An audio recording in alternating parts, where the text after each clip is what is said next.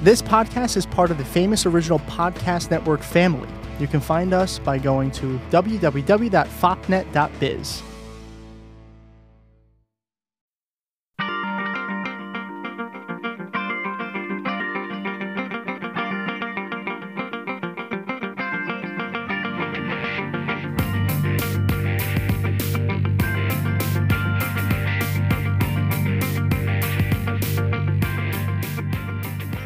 Welcome, everybody, to episode 35 of Ride the Pine. This is a podcast where two friends discuss sports with a side of anxiety and lots of doubt. 3, 2, 1. 3, 2, 1, friend. As always, I'm Dan. I'm joined by Kyle, as always. How's it going, man? Hello. So I'm excited about this episode. Free agents. Where is everybody going to land up? It's so hard to explain. It's like when you find out someone's available and you're just like, what are they going to do? There's so many options. It's like a buffet. Yeah. It's like you don't know what to do, what you're going to choose, where they're going to go. Yeah, well, then you fantasize about the plates you might pick out of food, and you're like, wow, imagine if I got this and this on this plate. And then you're like, wow, but what if I had a plate of steak and ribs on it? Oh, imagine that. And that's like what it feels like, is you're like, wow, imagine if this player goes to this team. Whoa, what would that be like? And then we all make our predictions, and then usually it's wrong. Yeah, especially on this show. We love making predictions and being completely dead wrong. But like the NFL itself, it is hard to predict where these players go. Some right. sports you can pretty much call where teams are going. Football is weird about it. There's just too much behind the scenes. It's so hard to guess. No, you're right. But there's some big enough names. Yeah, the first name we got to talk about is Le'Veon Bell. I mean, this has been known for a while. I mean, he sat out last year. Anybody who drafted him in fantasy football, I'm sorry, but that pretty much tanked your year. Isn't that crazy? Which is crazy to think about because he's such a good player. But right, in August, everyone's like, draft him, no problem. Yeah, and a lot of those people who drafted Le'Veon Bell, forgot to go ahead and draft James Conner too, because I know. Minor detail. I think Le'Veon is going to end up in a Jets uniform. It's sad to say, but I think he wants to go where the money's at. I think that is his main focus at the moment. I don't think he's interested. Yeah, he probably does. In winning a championship, he's made it clear that he wants to get paid, and until he gets paid, he's not going to play. Which is kind of like I wouldn't want him on my team personally. Yes, he's a phenomenal talent, but if that's your mindset, that you're more concerned for money than to play the game of football, I think it's disrespectful, in my opinion. Yeah, it's crazy. He's definitely kind of taken it, the next level of being his own business. He realizes how much he's worth, and just like he's like makes you wonder how much he just really loves the game and how much he just loves being great and getting money. Yeah. I don't know. I can definitely see him following the money. Yeah, I would. Which isn't crazy. I mean, it's what players do, I guess, sometimes. Yeah, no, they do. You can't blame them. They're trying to provide for their families and things like that. But he definitely makes it. He has like a big emphasis on it, though. Yeah, and I would love to see him on a better team, though. I think he deserves that. Yeah. I think a team like Seattle, a team like what was the team I'm thinking of? Oh God, I blanked out on it already. Tampa. And Tampa is kind of when people are probably like, Tampa, why Tampa? Got 2 words for you. Bruce Arians. He's a phenomenal coach. My wife absolutely loves Bruce Arians ever since she watched that Amazon Prime video where the Arizona Cardinals got followed around for a season.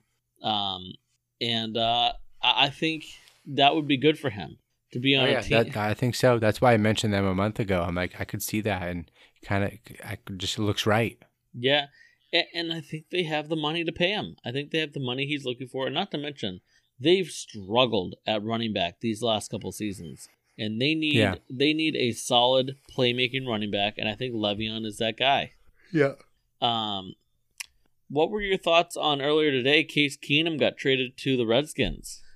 Yeah, no, I guess it makes sense. Like we touched on, we're like, well, yeah, Denver has Flacco. Like you wouldn't need 2 mediocre players. So you get rid of one. I don't really care about it either way. I don't think it's going to do much. Yeah, no, I agree with you. I think it's it's one of those things where, they already had Flacco, so they kind of felt like they already committed to him. So, and they knew Keenum kind of didn't pan out last year, which nobody's surprised. Yeah, and people in Denver, they don't really wait around for that stuff. And Alex Smith probably won't be ready to play football for another 2 seasons. I know. I'm curious what he's going to do or what's going to happen there. But, it makes sense. It was a good move for Washington. I would not be surprised if Alex Smith retires. It would be crazy to say, but yeah. I wouldn't he's played quite a while. It was a brutal leg injury. Yeah, that sucks, yeah. And he's been around for a little bit. Yeah, he's been around for a hot minute. That's for sure. What are your thoughts on the guy like Nick Foles? Where do you think he's going to end up? That's tough because I still like find it hard to believe that he's going to be playing somewhere else. First of all,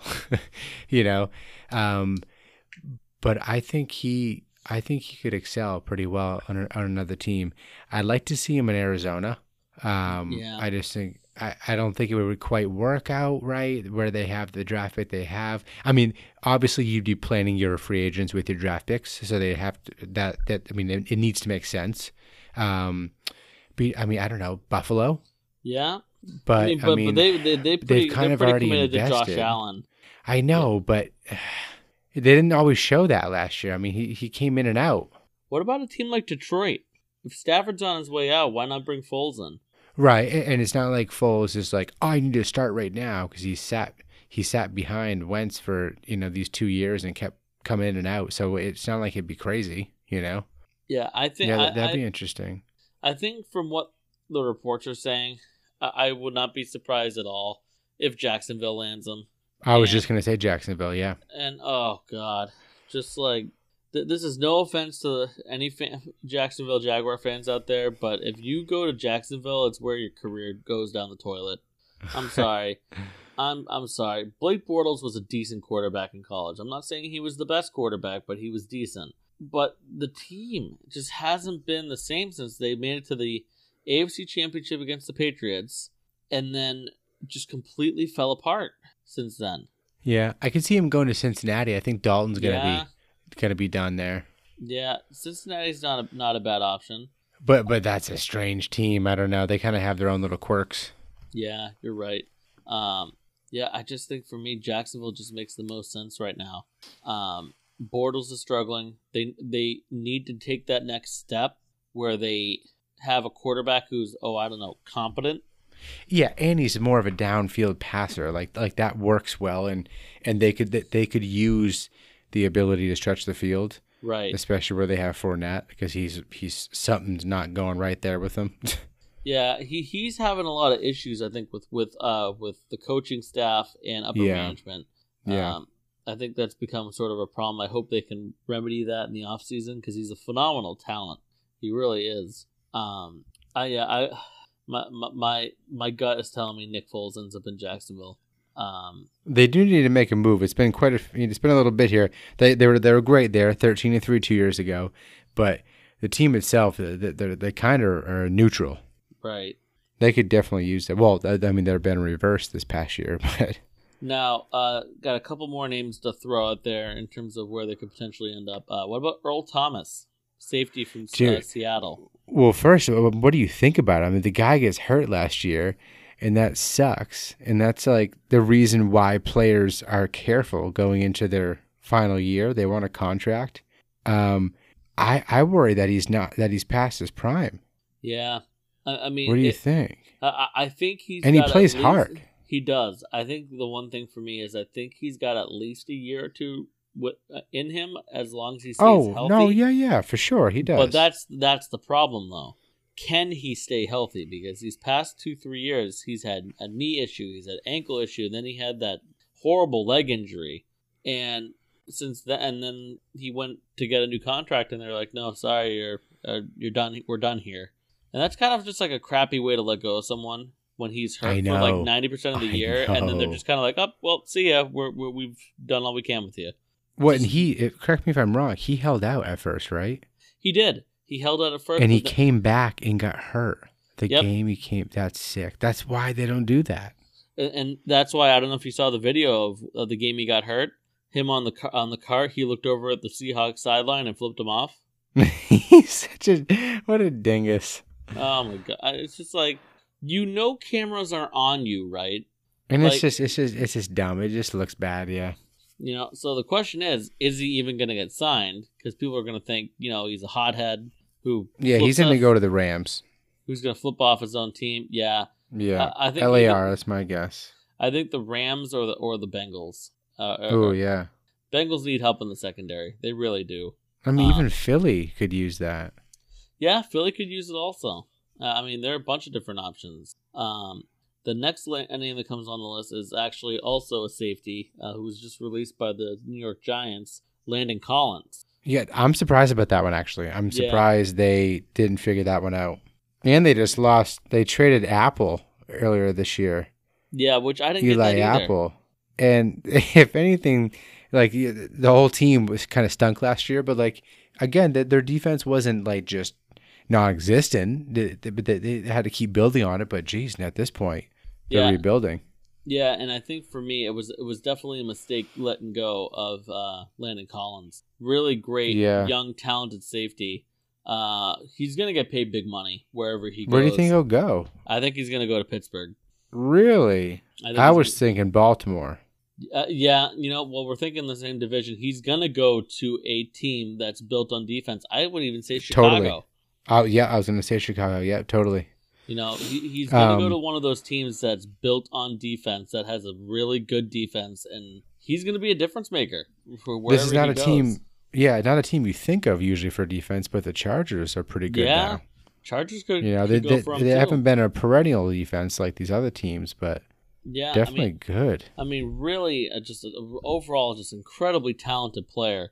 Just a ball hawk, just really good at playing zone, and a guy who, when inserted into a defense, it's one of those things where quarterbacks are like, nope, Landon Collins is that way. I'm not going to throw that way. Yeah, right, totally. And when you have to build your offense around one player, that's a good player. Yeah, exactly. Let's see some other names on this list. This guy's kind of bounced around everywhere. He's kind of been a journeyman, but Tyrann Mathieu, the Honey Badger. I always thought he was going to stick it out for a while with Arizona.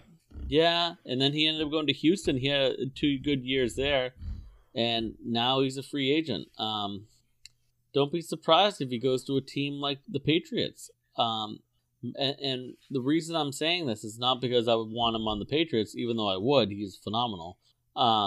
Is because a lot of the problems with the Patriots defense is their safety position. Like they've had good corners. That's not been an issue. But safety has been an issue for them as of late. Yeah. Yeah. I wouldn't be surprised if Earl Thomas went to the Pats. Kind of like tail end of his career. Pats get him for cheap. I wouldn't be surprised if either one of those safeties went there, or Carolina.